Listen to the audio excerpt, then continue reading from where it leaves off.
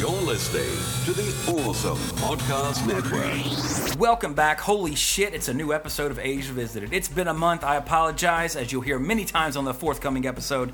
But nevertheless, we're going to be talking about V, not for Vendetta, but the miniseries, which came out May 1st and 2nd, 1983, just a few days before Stern Magazine published the Hitler Diaries, which turned out to be fake. Oh. And a lot of trouble on that. There's a great documentary on Netflix about it if you want to check that out.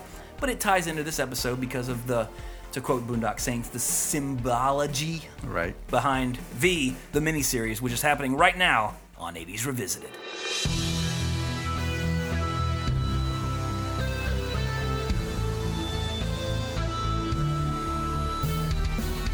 This is 80s Revisited. I'm your producer, Jesse Sedgley. And now, your host, Trey Harris. You understand? For victory.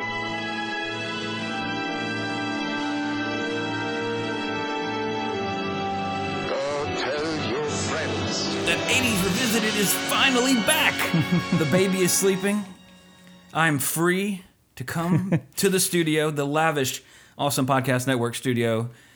Back in the saddle again. I, of course, am your host, Trey Harris. With me, as always, my loyal producer, who's not my child, Jesse Sedgley. Yes, I am. Feed me. Well, come here to the titty. Squeeze some out. Oh, I'll tell you what, I'm so glad I'm not a mom. Right. To have to deal with that. Yeah. Because Autumn, we are breastfeeding little Violet. I say we, but, you know. Right. Autumn is. She's doing most of the work. Yeah, all the work. But, most of the work. Yep. For sure. So that is, first, you ladies have so much of my sympathy. You got to, you have to gestate it for 9 months. Push it out or have it cut out of you. And then a lot of you, breastfeed it, which is, the natural order of things is to breastfeed your children. So hashtag normalize breastfeeding, all that stuff. Right. But yeah, anyway, more on the personal and the other stuff later, because y'all are here today because y'all saw that y'all had a new episode of 80s Revisited. Right. And today... As long as you still follow, or subscribe or whatever. It's been a while, and I'll be the first to admit, I was talking to a good friend yesterday on the phone, I always thought to myself, when I have a kid, I'm not going to be like that. Look at you now. I got it under control to where I'll have my free time, and I do have my free time. But the difference is that being a 38-year-old first-time father, it's like my free time is what do I want to do to relax in this window that I have, and it's usually watching a movie, just doing nothing, being absolutely lazy because of how life is now. So that's a shame. It's all Jesse's ready to go at a drop of a hat. It's all me, everybody. So hate mail can be directed at me. I've had to take up other things, which we'll talk about when plug later. Yeah. But anyway, today this is our first actual episode. I'm pretty sure out of 200 plus episodes to where we're actually talking about not a theatrical film or a best of or a retrospective, but an actual television miniseries. Mm-hmm. Which is, of course, V, the original miniseries, which debuted May 1st, and part 2 was May 2nd, 1983. IMDb gives it a 7.9. Rotten Tomatoes, 70% critics, 76% audience, so pretty uniform across IMDb and Rotten Tomatoes as well. It had a $13 million budget, which would equate to about $32 million today. Obviously, there is no opening. But it did have a 40% share of television viewers, which equals to about 80 million viewers. So then if you applied that, I guess, to film tickets, 80 times, what was the movie ticket back then? 3. So it would have made $240 million on its opening weekend. They probably didn't make that with advertisers. Of course not. So no rentals, no worldwide, none of all that stuff. Because again, it's a television miniseries. It's a first for the podcast. Directed by Kenneth Johnson. He also did Steel with Shaquille O'Neal. Also Short Circuit 2, which I actually like better than the original. And did some TV in addition to V, Bionic Woman, Jag, that kind of stuff. He also wrote this. And he also wrote episodes of The Bionic Woman, Alien Nation, the TV series, and D3, The Mighty Ducks 3, whatever the subtitle was for that one. Maybe it was just D3. More ducks. Ducking. I was trying to think of something to tie in with the F word there. Ducking awesome. More ducking ducks. Like you said, D3, ducking awesome. That works. Ducking on the ice. Hockey duck. Yeah. That doesn't make sense. I take it back. It was dumb. Ducking hard in Russia. Ducking deep. Ducking it in Russia. Ducking it on the ice. Okay, now we got to go There's a on now. bunch. There you go. Cinematography, however, was by John McPherson. He also was a cinematographer on Short Circuit 2, and just one of the guys with the lovely, I forgot her name now, from Twin Peaks, Audrey Horne. Can't think of her name. But anyway, but most notably, he's a veteran of the podcast because he was also, unfortunately, the cinematographer on Jaws: The Revenge. Poor guy. And starring an underappreciated actor, in my opinion, Mark Singer as Mike Donovan, another veteran of the podcast because he is Dar of the Emirites, better known as the Beastmaster. And also in the USA TV movie, Deadly Game, which was sort of a takeoff of the typical person luring people to a place and then hunting them. But it was actually a pretty good TV movie back in the day, from my memory. And the lovely and talented Jane Badler as the villainous Diana.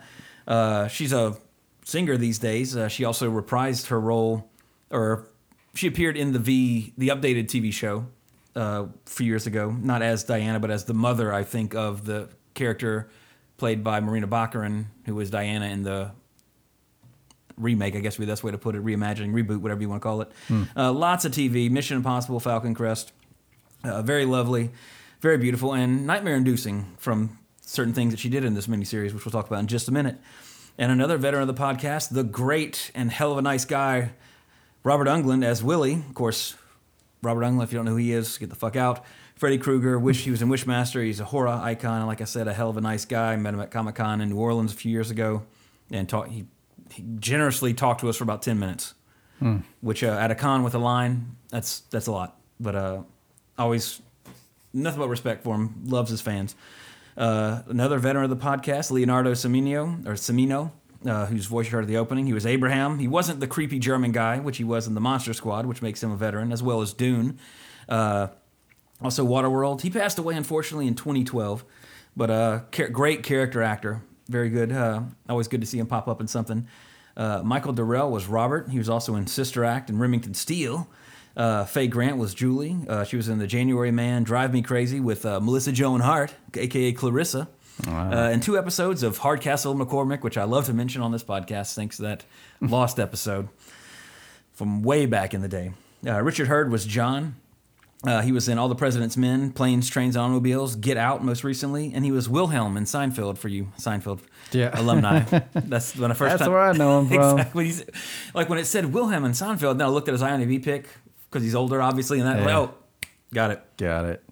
Richard Lawson was Ben. He was in Poltergeist, the veteran of the podcast, since we did cover Poltergeist. Speaking of TV, Joanna Kearns, the mom from Growing Pains, was also in this. She was Marjorie. And rounding out this extensively big cast for a television miniseries. In fact, the opening credits are about 5 minutes long, and it's like just flashes of everybody that's in the damn thing when it opens up. Michael Wright was Elias. He was in Lionheart, most recently The Gift with Joel Edgerton, and I forget the actress that was in that, and Money Talks. But I mean, special shout out to him because he has a scene, spoiler alert if you haven't seen this 20-plus-year-old miniseries, almost 30-year-old miniseries, when his brother dies and he's like dealing with it.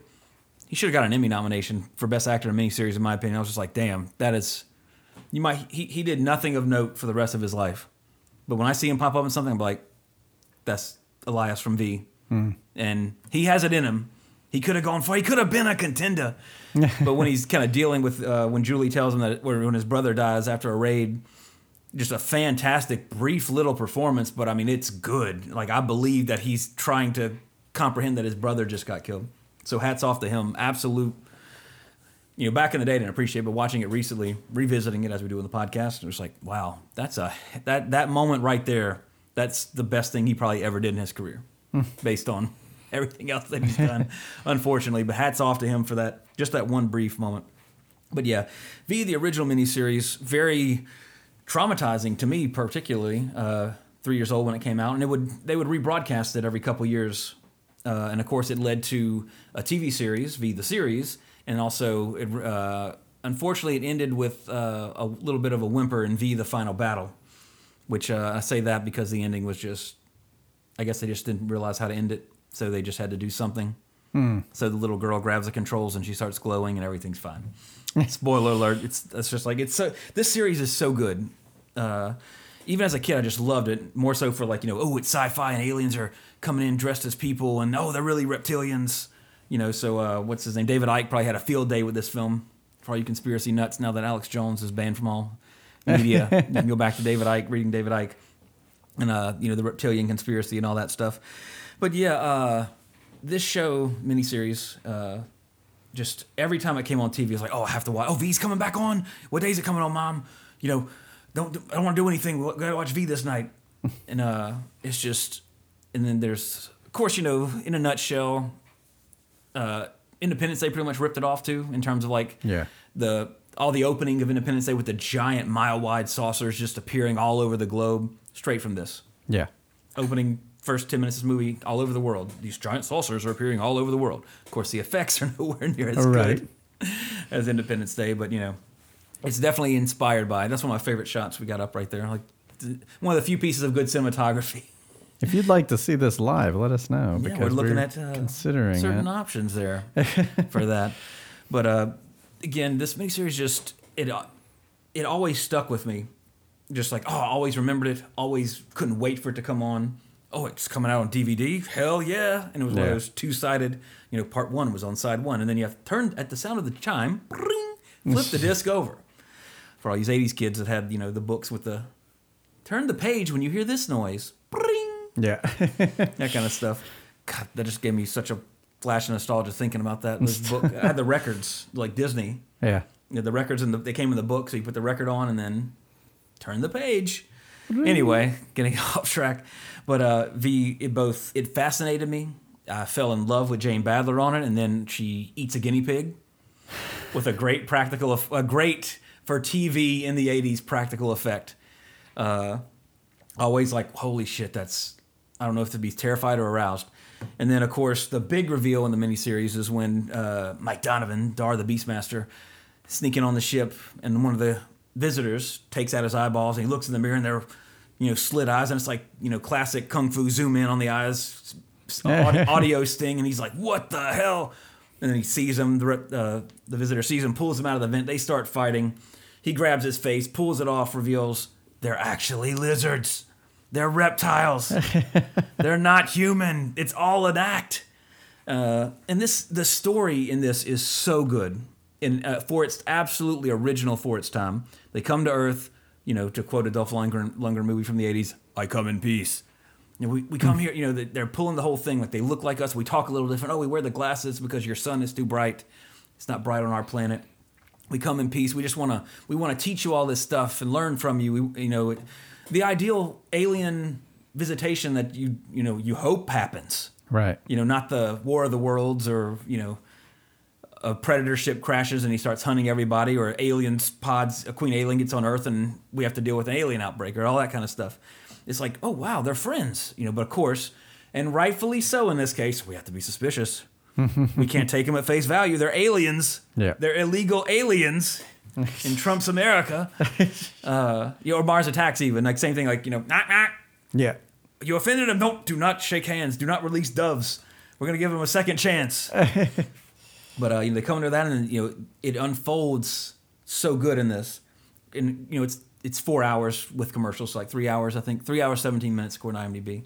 Mm-hmm. But it's paced so well. Like, watching it recently, it was just like, wow, it's over already. And I know it's like 3+ hours. It flows really good. It moves. But you're getting pieces of it as it goes. Like, at first, you're like, well, what's the problem here?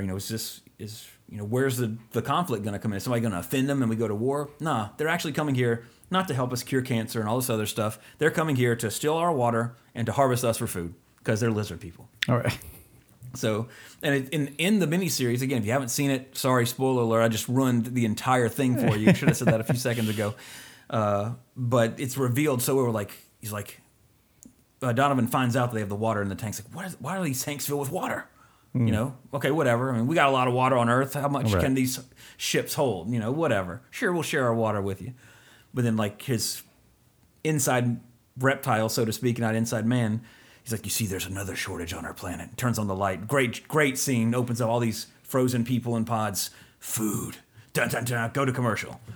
You know, it's so good. The plot and the writing in this is exceptional for a television miniseries in the 80s. Now nowadays TV's come a long way since the 80s. Yeah. You know, TV is as good as film now in some regards in terms of the quality that we're getting. You know, Game of Thrones, the first couple seasons of Walking Dead, Breaking Bad, that kind of stuff. You know, we're having film quality stories being told on television with a fairly with some sort of frequency these days. Yeah. But this was revolutionary for the time. You used to have miniseries based on books, like, you know, you had Roots. Roots was a big one, of course, based on a book. This was a little more completely different. And for the first time watching this recently, I finally got basically that this is World War II retold. It's all with all the stuff. Basically, the aliens are the Nazis. The Nazis that wanted to eat everyone else. Pretty much. It's basically a retelling of World War II and the resistance that beat back, you know, the Nazi forces and helped, you know, the Allies win World War II, pretty much. And watching this, I was like, it's so, like, as a kid, I didn't get any of that. Yeah. I'm just watching a kick-ass science fiction show. Watching this, I'm like, wow, holy shit. This is straight up, like, you know, good side. This is, and that gave it that another level for me as an adult. Like, wow, this was genius. Yeah. Because you got, you know, the visitors. Oh, we're going to have our visitor youth groups, you know, to help teach the kids how cool we are and to spread our peace. Yeah. And then, they're making you turn in your family. And, you know, instead of Jews, it's scientists in V, because, like, the scientists are, you know, figuring out that they're not human and all that kind of stuff. So everybody's looking out for scientists. Say, look, there's a scientist. There's a scientist. You know, so it's a little jump, like, with some things, but sure. But for this, it works so good, like, so good. And when it came back on TV several years ago with the retelling, so to speak, I watched the first bit of the seasons, but it was just dragging on to where it worked better as a miniseries or a movie type format. You know, a 3-hour, 17-minute movie. The miniseries ends on a cliffhanger. They know they're gonna make a TV series or the final battle, so it ends like it's got that good, like, it's open ending. That's just like, oh, cool, interesting. There's other stories to explore here, and they did with the TV show and, of course, the final battle. But out of all those, if you only have time to watch one thing up to kind of give you a taste of it, watch the original miniseries. You don't necessarily need to watch the television show, the reboot, or the final battle, unless, like me, you just love kind of the mythology and what they create and to see where it goes. And it goes places. Not all of them are good. But yeah, like, as a kid, I remember one time it came on, not the original, because I was only 3 when the original airing was, but one of the rebroadcasts, it came on, and it's getting to the scene where he discovers that they're aliens and rips off the face, and it's the lizard, like, underneath. And that scene happens, and my parents, like, my grandparents live next door. It's like, okay, we're going to go visit Mama. You can stay here and watch it. And then, like, they leave, and I'm just, you know, 4 or 5, one of the, like, I don't want to be alone. This is, the lizard people are out there. So, like, it gave me, like, I don't remember any nightmares, but, like, it's like, it scared me as a kid. It was effective. So I always remember that. And then, of course, just one of the most famous scenes is when Diana eats, like, pretty much a guinea pig. And it's a practical effect with, like, you know, the fake mouth, where it's her. Yeah, actually, it's probably just a dummy, or not say a dummy, but, you know, fully prosthetic face, head. Right. And just her hand coming out behind it, like, putting it down the throat, because, of course, you can't, you know, the animal has to be safe, so it's just going down the little chute. So they're okay with eating guinea pigs and animals like that? Yeah. Because, you know, humans could just teach them how to do that. Of course. But humans just, you know, it's like saying, do you want, you know, filet mignon, or do you want this processed meat patty? Right. No, of course, you can live off either. But these are aliens with superior technology and finer taste, and they obviously have a taste for human. But also, how did they taste this to begin with? I don't know. Like, who are those people? It's like, wait a second. There's another planet of people. Let's take At least there was. Well, you know, you can always look at it like, oh, they've abducted people in the past, and wow, they taste delicious. Right. They meet all of our dietary requirements. Yeah. And we can, you know, that we're livestock to them. So, just like, oh, you know, chickens. Well, that's, I don't know. It's a weird thing, because it's like, yeah, we weren't introduced to cows and be like, let us teach your small cows that we're okay. Exactly. Well, you gotta have the World War II symbology Right, I know. going in there. So, but it worked. You can They would have just rationalize came it in out. like killing us. I mean, they're a cannibalistic species. They've abducted us before for like, oh, they're delicious. Let's take everything. And I guess that's where the difference is in Independence Day. Is where they just came in and didn't say a annihilation. damn word. You're like, hey, we're gonna. Oh, you're gonna try to talk to us? That's cute. Yeah. Because literally the first time I'm watching Independence Day, like, this is V. This is V. Yeah. And like, I'm thinking like to myself. Well, I take it back. You knew it was gonna have the destruction because that was all over every trailer. Trailer, like, yeah. the money shots. Yeah. were all up in the trailer. Like they don't. We fight back on Independence Day. So there was no subtlety there. Yeah, with that was Independence just Day.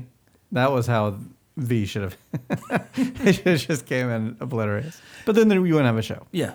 And it works. Again, like watching it for the first time, I'm just like, oh, it's something it's something cool on TV.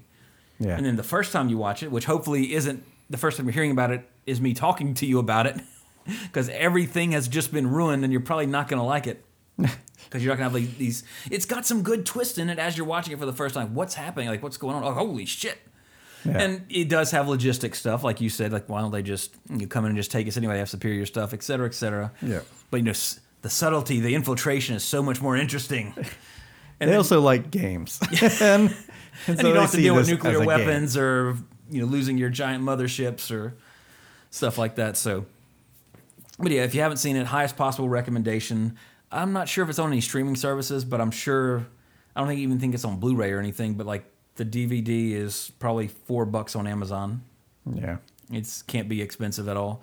Let's find out. When we were looking for clips, we didn't see any full thing on 765 on Prime. You can get it by Tuesday if you order within 6 hours and 57 minutes, and it's in stock. Of this particular podcast live. So you'd have to be able to somehow be hearing it right now. But yeah, it's very ahead of its time for television, especially, and I think exceptionally influential. I remember, the miniseries back in the day were events when they came on television. Especially, the second coming of Stephen King was through television. When you had, It, the original It, Tommyknockers, Storm of the Century, all those kind of things. That was a fertile ground for stuff like that on network television back in the day. And like I said, V, they had their miniseries. Then you had Final Battle itself was another, a bookend. The series is bookended by the original and the Final Battle and TV series there in the middle. So Yeah. it was a big deal. Oh, there's a miniseries coming on. North and South with Patrick Swayze, which a friend of ours, I think it was Joshua Carr's dad, was an extra in it. We mentioned before. North and South was another big one that came on. Like, oh, it's awesome. Oh, it's the dude. It's Patrick Swayze from Dirty Dancing. Well, I think it was before Dirty Dancing, but I knew who he was. That's where I knew him from when Dirty Dancing came out. It's the guy from North and South. He's a good actor, et cetera, et cetera. So, there's been some fantastic. That's the one I couldn't think of when I was talking about Stephen King. You had The Stand, and the these terrible, are from the 90s. terrible remake of The Shining. Well, I say terrible, but it's accurate to the book TV version of The Shining, which I'm sorry, Kubrick on that. Even though, of course, Stephen King initially didn't like it. Oh, Merlin. Shout out to that, the one with Sam Neill. Yeah. That that's on Amazon right now. That miniseries was awesome. Horrible effects, but it was great. It was fantastic. It was really good. Again, for its time, something different, a big event. Like just seeing all what you search right, their best TV miniseries. It's like, wow. I remember watching like half of these. Right. Like Gulliver's Travels with Ted Danson. Yeah. Like, it was great back then. And then the Odyssey with Armand Assante, I think it was, or one of those guys. Yeah, great. Like they were event. That's the thing. Back then, it was a big deal. Right. It was a television event. You don't have those necessarily anymore because it's a television event, but it's also streaming on our web app and live stuff here, or it's not like it used to be because it's now instant gratification. I want to watch this. I can watch it right now. Yeah. Did you enjoy the first episode of The Walking Dead? Well, guess what? Episode 2 is already up on our app or whatever, HBO Go. Gimme. Stay tuned afterwards for behind the scenes stuff and all that kind of stuff. So it's a different time now. But again, in the 80s, it was just like if I wanted to watch Masters of the Universe, I had to be in front of the television at 2 o'clock every afternoon, ready to go. Or I miss it. The other way I could watch it is if I recorded it. And then, didn't have a VCR for a while. VCRs were expensive when they came out in the 80s. So, eventually... They're still expensive. Now, yeah, it's like, oh, dude, you have a VCR? Yeah. Holy shit, that's worth like $800 now. 5 years ago, like, here, I will give you $5 to take this VCR from me. I wonder. VCR on Amazon. DVD, that's a combo. Still, like, the only Prime one available is $379. Wow. And see that, and the reason those are It's so expensive refurbished. is because nowadays, I got them all VHS tapes. Yep. I need to transfer them to DVD. And you could probably get some, oh my God, some of these are like crazy, $1,000. Yeah, you could probably get these refurbished ones. It's still like $70, $80. That's Just crazy. go to a pawn shop. Yes. I would assume. Garage sales, pawn shops. Yeah. But the problem is you get a used VCR, you go home, shit, the heads are dirty. Now you got to go find a VHS head cleaner. Well, which would that's cost you still $10 on Amazon. Oh, thank goodness. Prime? Yes. Oh, well, okay, there you go. And the if- aftermarket for the There was a time where we used to have a accessories. code and everything. I don't think we have that anymore. Oh, yeah. That was a long time ago. Yeah, it was. Anyway, have you ever seen V? When you were a kid? No memories of that. Gotcha. Guess it's just me. It is just you. But anyway, some trivia. Of course, the actual inspiration for the film or miniseries came by Sinclair Lewis's anti-fascist novel "It Can't Happen Here" in 1935. Kenneth Johnson wrote an adaptation titled "Storm Warnings" in 1982. And the script was presented to NBC for production as a television miniseries, but NBC rejected the initial version, claiming it was too, quote, cerebral for the average American viewer. So to make the script more marketable, the fascists were recast as man-eating extraterrestrials, taking the story into the realm of science fiction to capitalize on the popularity of Star Wars. Oh. Which, it worked. Yeah. It it absolutely did. worked. So, a happy happenstance. Because if this was just a straight-up thing with a novel, it would have been a historical drama. I probably wouldn't be talking. I wouldn't have been interested in it as a kid, Yeah. by any stretch of the imagination. As an adult, if I could talk. Sorry, guys and girls. It's been a while. At my age now, if when something like that would come on, I'll be instantly interested in it. Yeah. But back in the day, this was perfect. It lined up for it. Production was actually halted for 2 weeks when Dominique Dunne, the actress cast originally to play the part of Robin Maxwell, was murdered outside her apartment by her ex-boyfriend while running lines with actor David Packer.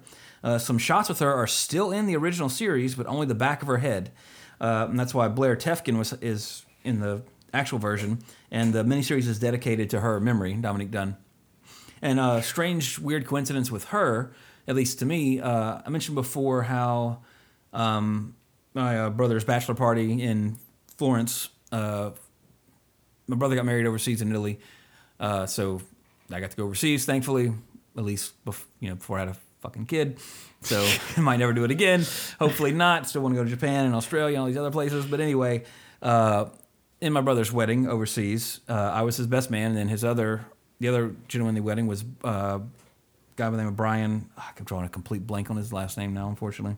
Leave it anonymous. There you go. Best to do it. But anyway. Brian Anonymous. But he is an actor and a voice actor. In fact, he's voice acted in Dragon Age. He was Pike in the A-Team. Hell of a nice guy when I met him. He was the visual character model in the last Call of Duty, the future one. It's something with a B is the last name, Brian something. But anyway. So the A-Team? Yeah, the movie, not the TV show. Oh, okay. Sorry. But anyway, and he was there. But he was, as a kid, he was actually friends with Dominique Dunne because they were in, I think, Once Upon a Time in America together. So when he mentioned that, I was like, oh, I mean, I guess were you close to when that happened? And he's just like, yeah, he heard about it actually on the news. And they lived a few doors down. And he walked out when he heard that on the news, and all the cars were there and everything. So he... Bloom. God, I was going to say Boyd, but I knew that was incorrect. But he's also the voice of Varric in the Dragon Age series. So when he told me that, I was like, holy shit, I'm having drinks with Varric from Dragon Age. Yeah. And in the new Wolfenstein, which the game sucked and the story was terrible, but he was the voice of BJ Blazkowicz. He's Captain Ryan in Ninja Turtles. I don't even know who that is. TV show? Oh yeah, the cartoon. I used yeah. to keep up with that, but man, They used to mention it all the time. Felt like they were putting out like 2 episodes a day. I was like, I can't keep up with this. That's a lot to stay on top of. But yeah, so he was friends with Dominique Dove when that happened. So that was a real life connection. Somebody that I met that was actually very closely connected to that. So the viral marketing campaign for this was extremely unique at the time. They actually put posters. And if you've seen it, you see the posters that the visitors put up in the show. And in the intro clip is the one that they spray paint the red V on. Before the TV show aired, they put all those posters up all over, for marketing and a viral campaign for it. And then after kind of the first episode aired, they replaced them with the posters with the red V's on them, because then by that point you kind of know. Then the gig is up. You know that they're not here. Resist. Kind of like after the Watchmen movie is coming out, people would put Who Watches the Watchmen, like in the comic, as like a marketing campaign on things and everything. Very similar. And of course, now when you see it, if you notice, the visitor symbol is actually a modified swastika. It's missing like 2 lines connecting the dot. If you see the logo, very close to a swastika, because again, this is a retelling of World War II. And how the resistance grows from that. The music that plays when the ship is first seen has a major motif consisting of 3 short notes followed by 1 long note.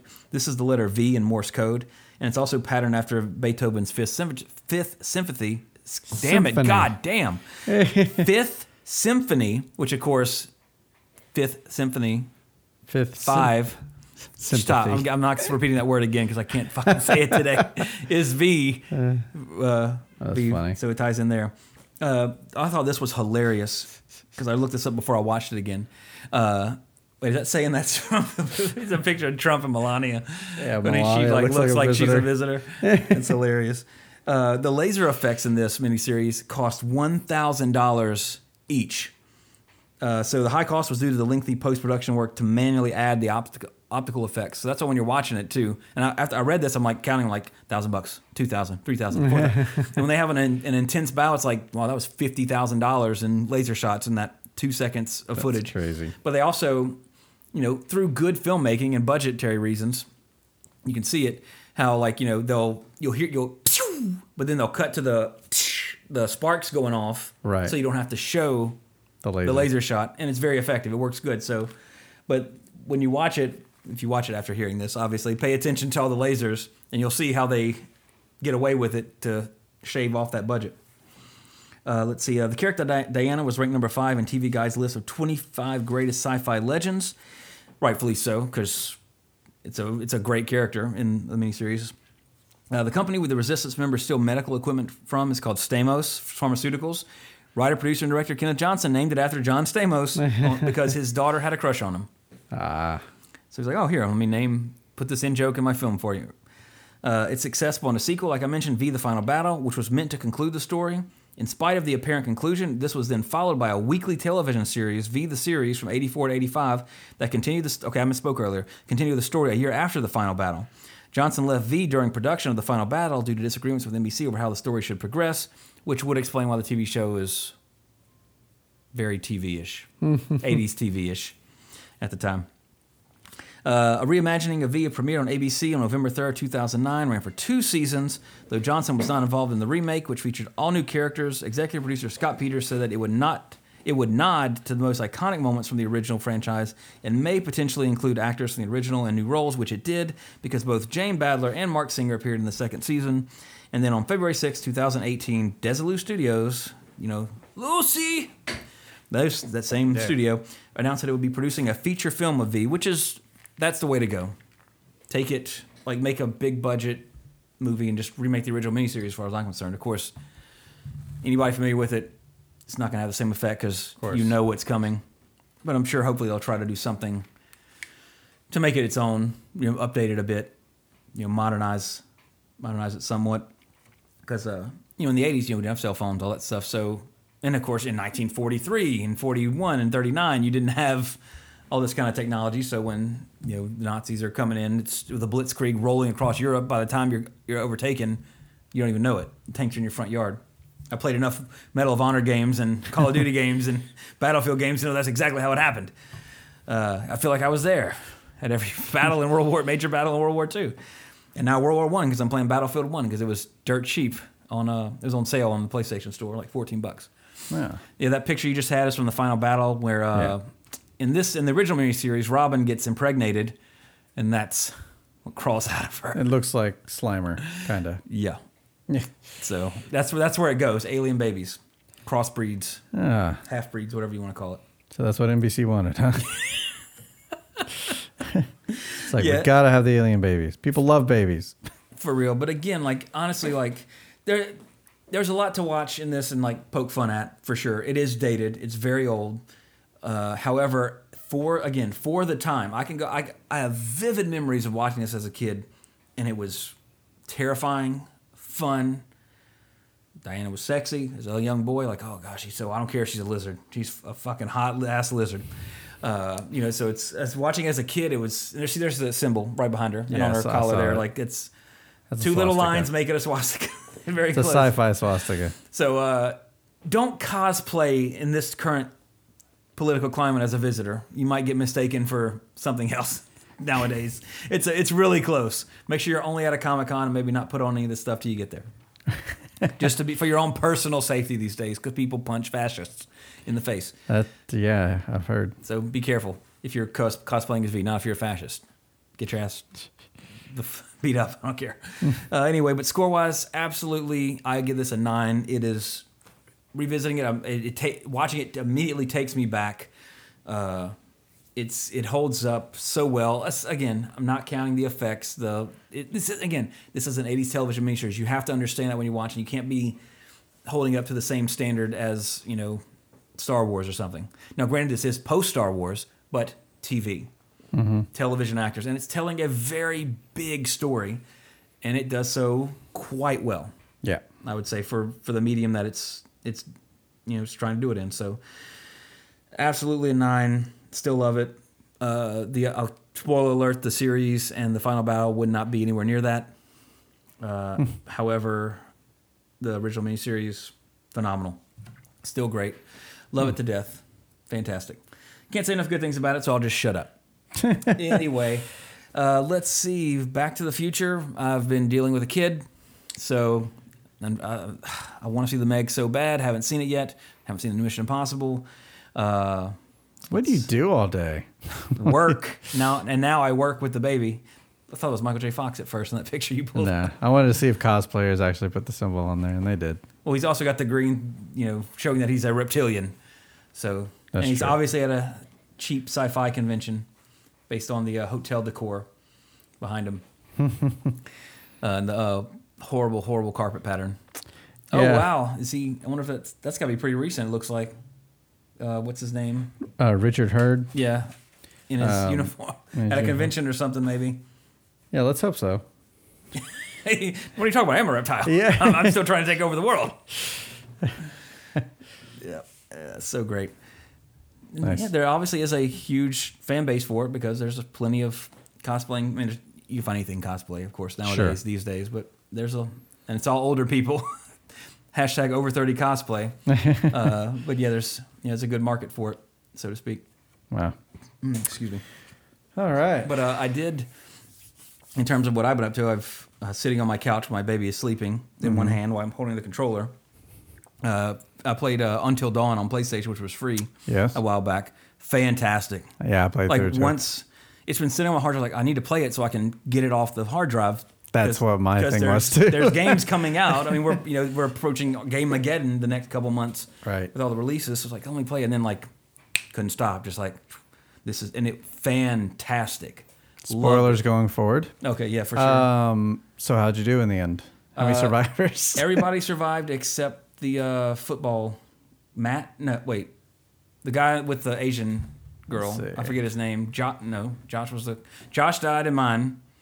The Rami Malek It's character. been a little while, so let me. And then what was his? Mike was the main guy. That was. Oh, maybe it was Matt. Maybe I was right the I'm first bringing time. up the IMDb. So let's see. Matt Yeah, is it was Matt. Matt died because apparently, if you try to help Emily when she's dangling off the thing, he dies. Yes. So He he died for me too. He died being a good guy, or he died Right. doing what I would do. It's really hard to let him. I looked up all the stuff like you could did have later. a perfect ending. Yeah. But yeah, it's really hard to let him live. Like you had to jump off midway through that Something thing like or something that, like like- that. Yeah, But if you try to help her till the you only get. It's like try to help her once, not twice or something. I like tried to help her both times. that. Yeah, And I ain't gonna lie, when I was playing, I was like, maybe I should just jump. yeah, because I didn't like her. Yeah, I was like, oh, no, you gotta save her. Like, you gotta try. You're a good dude, Matt. And then That's the only guy that died for you. him and Josh. And Josh, yeah. When you're walking main through the guy. water in the end, the thing pops Yeah. up and just like smushes his That's head. another one hard. That's difficult. So we probably had very similar games then. I love, like, absolutely. I was like, well, I wanted more. Like, and granted, it was. I could see the pieces that inspired both halves of the story. Yeah. If that makes sense. Like, it's Dusk Till Dawn, like structure of Dusk Till Dawn. Mm-hmm. Like, oh, is it just like somebody's playing a prank here? Like, there's something more to this.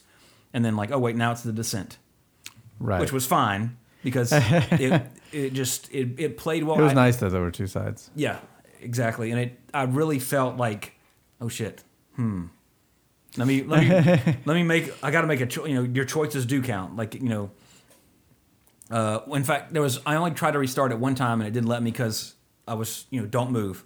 And I know for a fact I didn't fucking move. Oh, and it said you moved. Yeah, it's like, I mean, I was a fucking stone. I was like, oh, and I was like, no, PlayStation, PS button, turn it off. Like, no, I did not. I was mad. Right. I was like, I did not fucking move. I put the controller down. I did a couple, like in the end, that last sequence, Yeah. I was like, I'm not fucking this up. I'm putting the controller down. Yeah. Because it was like, the ending was intense, and it was like, Yeah. I would watch this movie, like even knowing how the game went, Yes. like the game goes. If Like this, 2015, I was shocked at the graphics too. oh yeah, it was phenomenal. Yeah. And I don't know. I mean, also I played it on a Pro. Now I don't know if it had any kind of upscaling or anything. I didn't but play it on a Pro, and it looked great. It looked fantastic. The facial animations and everything were just fantastic. And it just absolutely, and like that game sat on my hard drive for probably 6 months, whenever it was free, a year maybe. Yeah, mine was a long time too. And it was just like, I was like, because I remember hearing Ben on the Asia Mania podcast, he was talking about playing it. And thankfully, I didn't remember anything that he said. Because I remember talking about how, like, who were surviving, but you know, this was so long ago that I didn't remember. Yep. Wow. Sorry, I'm just coordinating lunch with my wife, or supper, excuse me. But yeah, like I was sad when it was over. I was like, oh man, like that was a fantastic game. I would like to see a horror franchise, Nightmare on Elm Street, Friday the 13th, any of them. Halloween, since it's the big one this year because it's the new one. You know, a game like that, just with that developer, just get a franchise, a horror franchise, anything other than Saw, Paranormal Activity. Right. Get a classic one and like make it. I want to play a game like that. I want another game like that. In fact, there is a sequel which I saw when I was looking up about the game, except it's I think it's a PlayStation VR game or something like that. Or a prequel maybe. There's a tie-in game, but it's not just like a PlayStation 4 game or something like that. But I was blown away. I loved it. Every second of it I was enthralled and like completely drawn in from start to finish. Yeah. I mean, even with like every waking That's a moment I had 9 out of 10 on IMDb. deserves it.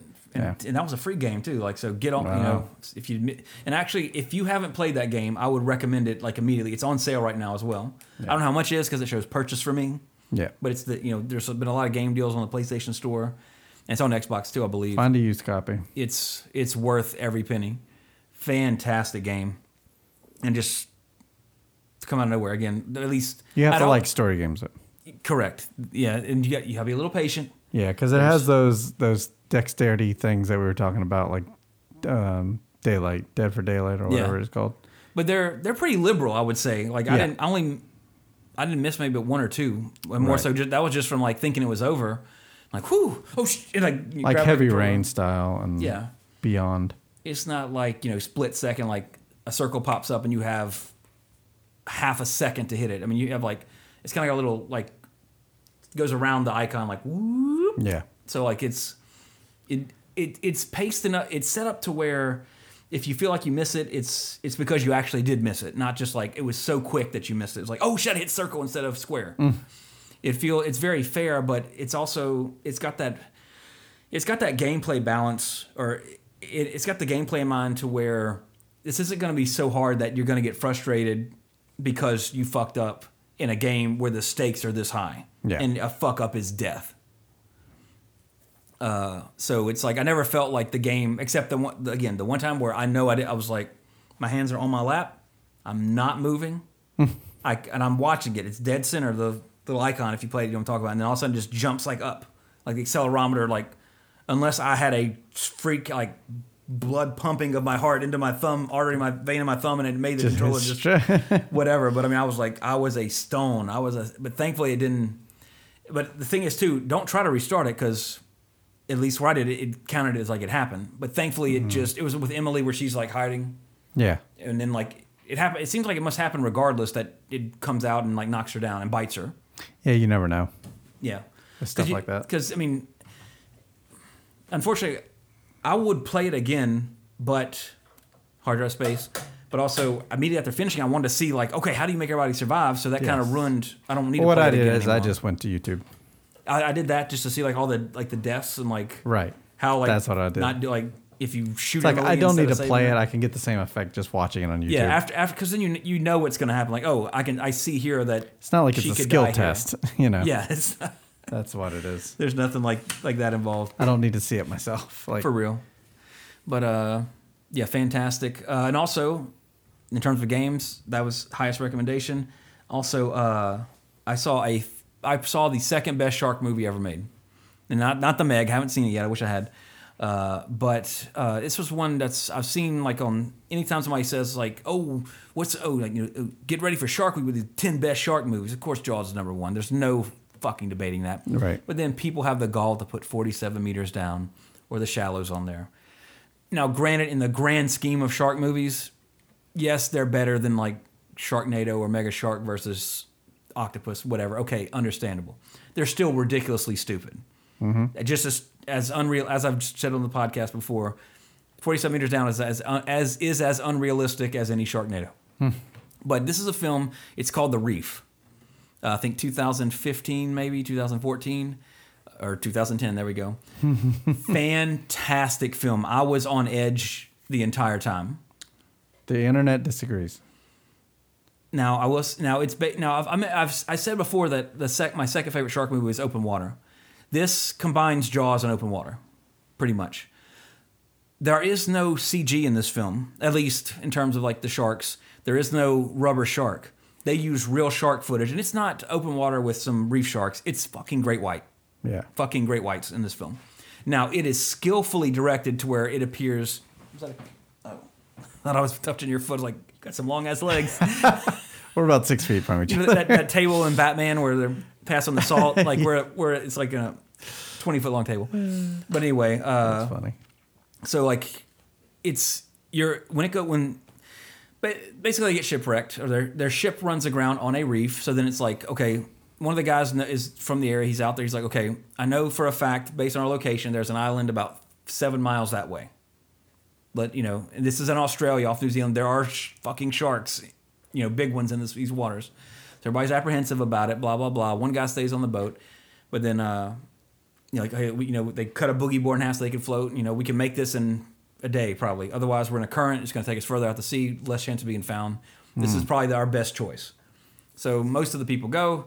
So then they're literally in open water trying to get to this island to survive when a shark starts stalking them. And it's not Hollywood overblown to where it's like, oh, all of a sudden a vengeful shark just appears. No, it's like, it's done very well. Like the shark's not consistently a threat the entire time. Like, it comes and goes. Gradually it picks them off. Obviously, it is a movie. It is based on a true story. However, of course, obviously embellished a bit. But, one guy, you're seeing it now, Jesse. Unfortunately, you guys can't see it. Guys and girls can't see it. But watch the trailer. If you like shark movies, it's fantastic. It's one of those like, did something just touch my leg? All right. Like kind of just feeling. like you just had. Exactly. Yeah, there you go. Because only one guy has the goggles, and like they do the scene of like him like looking underwater, looking, and everybody's put on goggles before, so you're looking around, and then like you're looking through, you hear a splash over, you look, visibility, you can't see 20 feet away, you just see a shape, a vague shape. Yeah. But then it gets closer, and it's like, okay, it's a shark, and then it's like, hey, just stay together. Somebody makes a bad decision, they get eaten. that kind of thing. But it's done. This is a conservative shark movie. There's not, this isn't Jaws coming out of the water and Jaws of Revenge and chewing people up outside of the water, that kind of thing. It's very realistic in its depiction to where it's like, oh shit, like kind of moments. Which Open Water, this is way better than Open Water to me. This is my second favorite shark movie. Totally honest. Very well done. If you like shark movies, and you thought Open Water was boring, which this movie does make it look boring to me. And Open Water, I watched it again not too long ago in anticipation of Shark Week and a possible shark cast that I didn't get off the ground because I had a kid.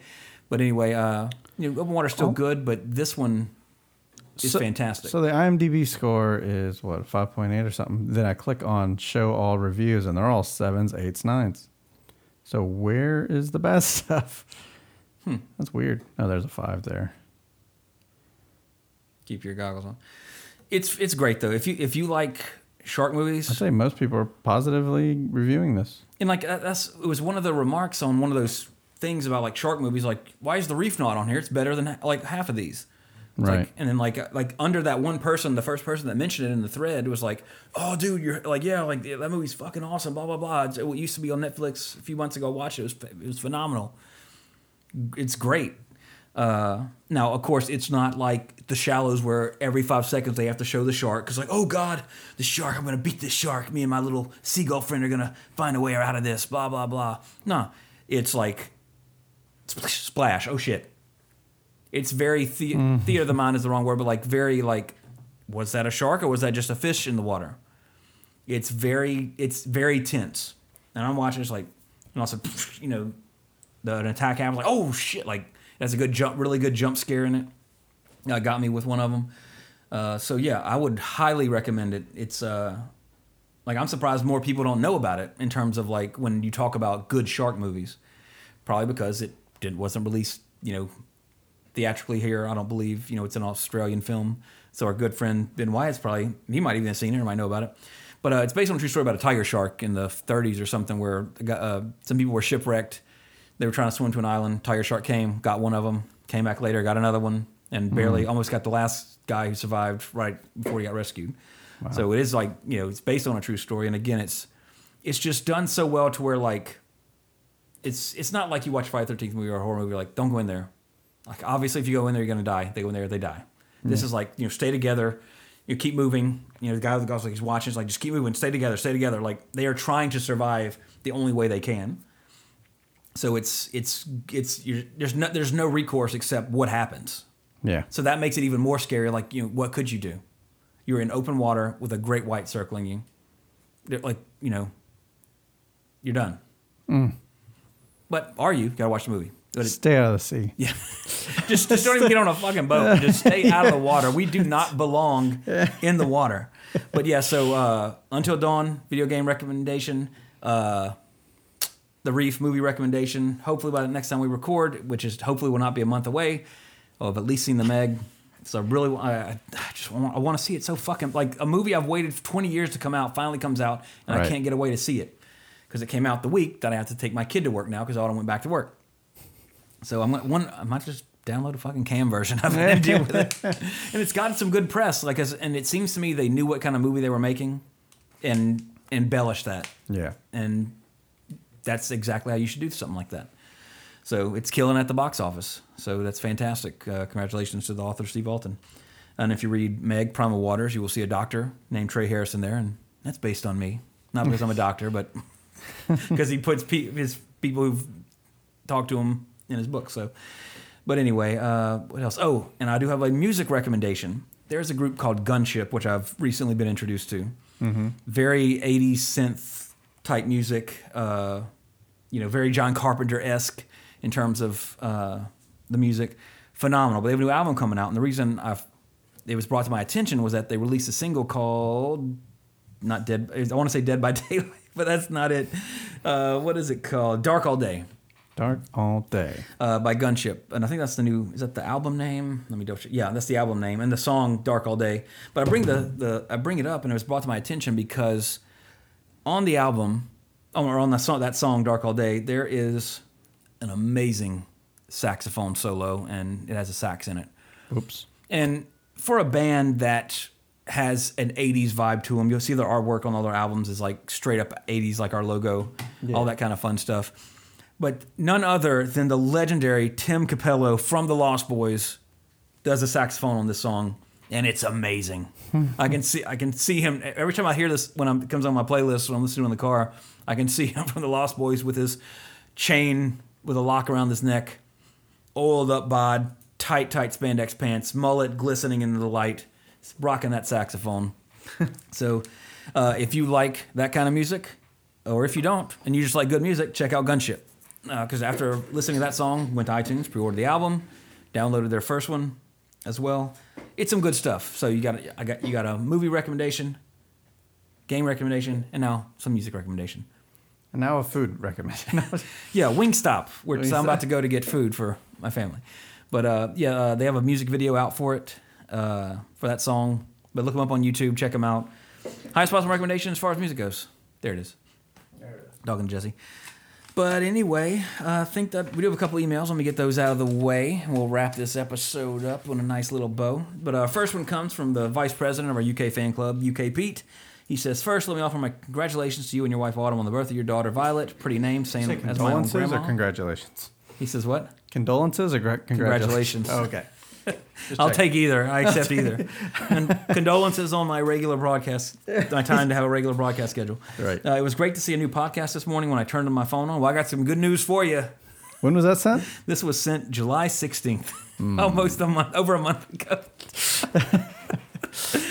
So, yeah, we're still there. Your monthly podcast. Been checking every Monday to no avail. So nice to see you back on my list. Missed you guys. I'm not really a massive horror film fan, but of course had to listen to the comeback episode. Monday mornings now seem more palatable again. So I'm sorry for the 4 weeks since then, but this Monday is going to be exceptionally palatable for you. He passed his driving test on Friday the 13th, 1991, so he has no fear of the day. It's just another day to me. I enjoyed Solo myself way more than The Last Jedi. I had this discussion before, I know. Had to speed through Ant-Man and Wasp talk as it's not out until August here in the UK. It's delayed for the World Cup. You have podcast planned until September 2019. That's bold of you given the U.S. political situation. Anyway, cheers, gents. Nice to have you back on the air, Pete. Well, Pete, thank you so much again. Not having the podcast regular like we used to. That's all on me just with the kid. But hopefully, I'm hoping now that we have a set schedule. Mm-hmm. I have Violet from 8 a.m. till 7:30 till Autumn gets home in the afternoon, Monday through Friday. So as I get the hang of that, things will just start falling into place. I'm hoping. Because, of course, Autumn was off for work for 3 months. Yeah. And that was a different lifestyle there. And then now this is the actual routine until kindergarten, I guess. I don't know. That's like 5 years. I don't know. I'm learning. Say a prayer for me.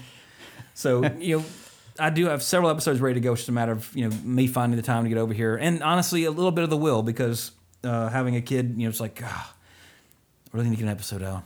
Fuck, I just want to sit here and drink LaCroix and watch this Netflix show. You want to drink LaCroix?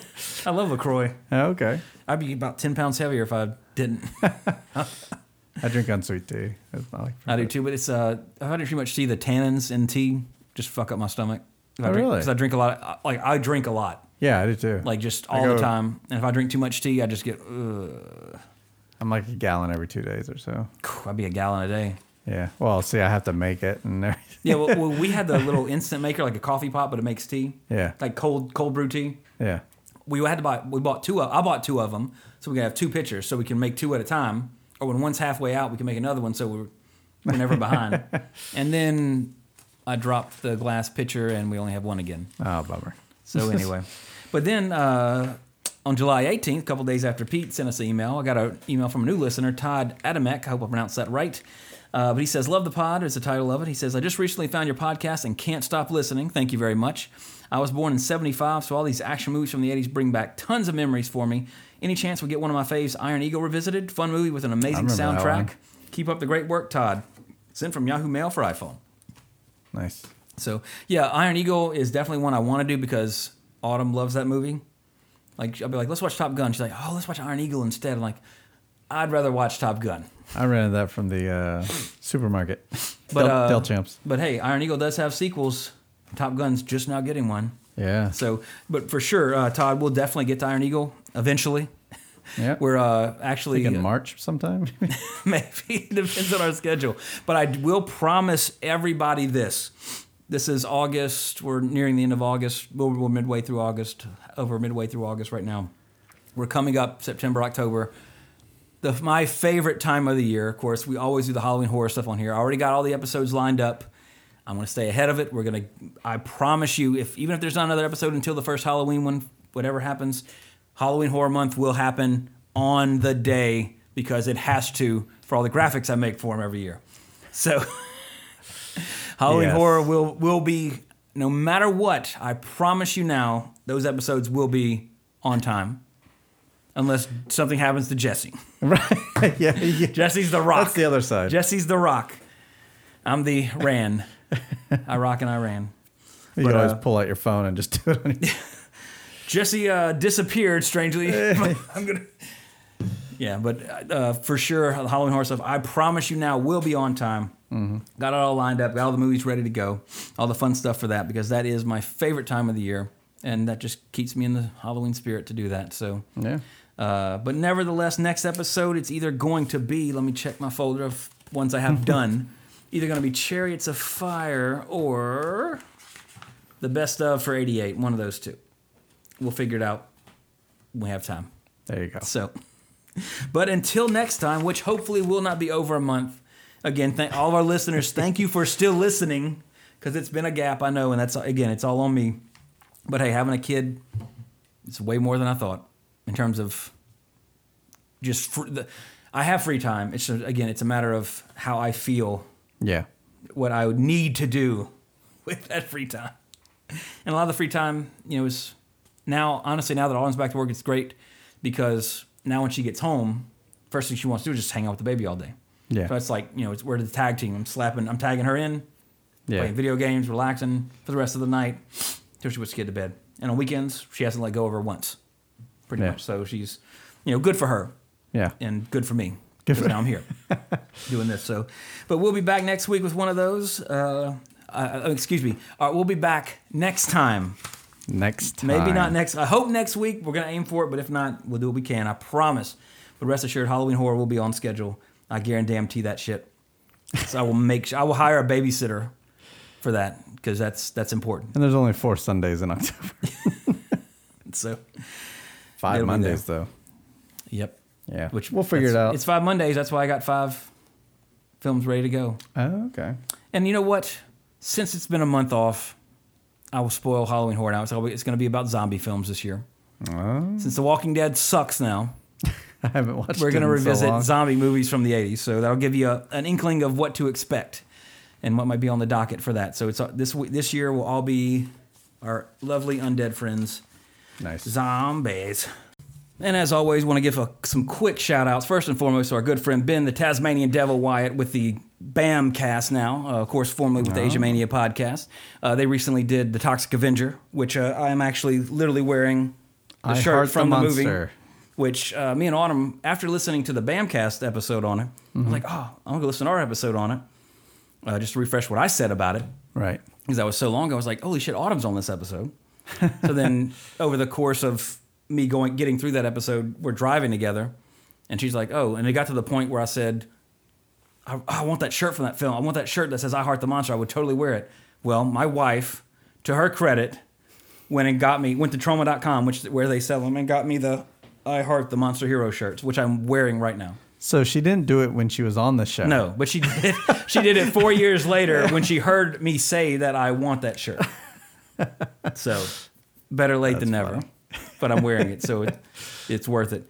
So shout out to them on that podcast. Give it a listen. They do they did Supergirl recently too, and they just changed their format up too, so it's a little more punchy and flows a lot better, I think, and really entertaining as always. Anything that Ben does, and then of course John and James with the Now vs. Nostalgia podcast, which a lot of good episodes on there. Nothing current, but always gotta give them that shout out because I still got your jacket. Yeah, one day. We'll have to do a special episode about it. The jacket episode? Yeah, you could come in here. Exactly. Yeah, for real. Speaking of space, if anyone here is on Twitch, I have a singing show on Twitch, and I have a board game show on Twitch. Singing show is Melissa Sings. That's where my wife sings. Of course, I'm on that show sometimes as well. And for board games, it's Heart Board Games. Both of those are twitch.tv/Melissa Sings or Heart Board Games. And you get to see our lovely studio space. And hopefully soon we can get something going with 80s Revisited. We Still talking in the about works. It's scheduling issues right now. But, I mean, the studio is in place. It's ready to go. So doing Looks graphics nice. for that wouldn't be a big deal. Our 80, our little 80s style graphics. But if you're interested in watching 80s Revisited, let us know by emailing 80srevisited@gmail.com. Let us know what your format. You prefer Twitch? Do you prefer Facebook? YouTube? We can stream it anywhere. Yeah, we have the technology. We do. And by we, I mean Jesse. Yes. I'm a freeloading son of a bitch. Let us know where you are because, time zones come into effect and stuff like that. So, let us know where you would see this live. So until next time, I remain Trey Harris. Jesse Sedgley. Cowabunga! See you in less than a month, I hope.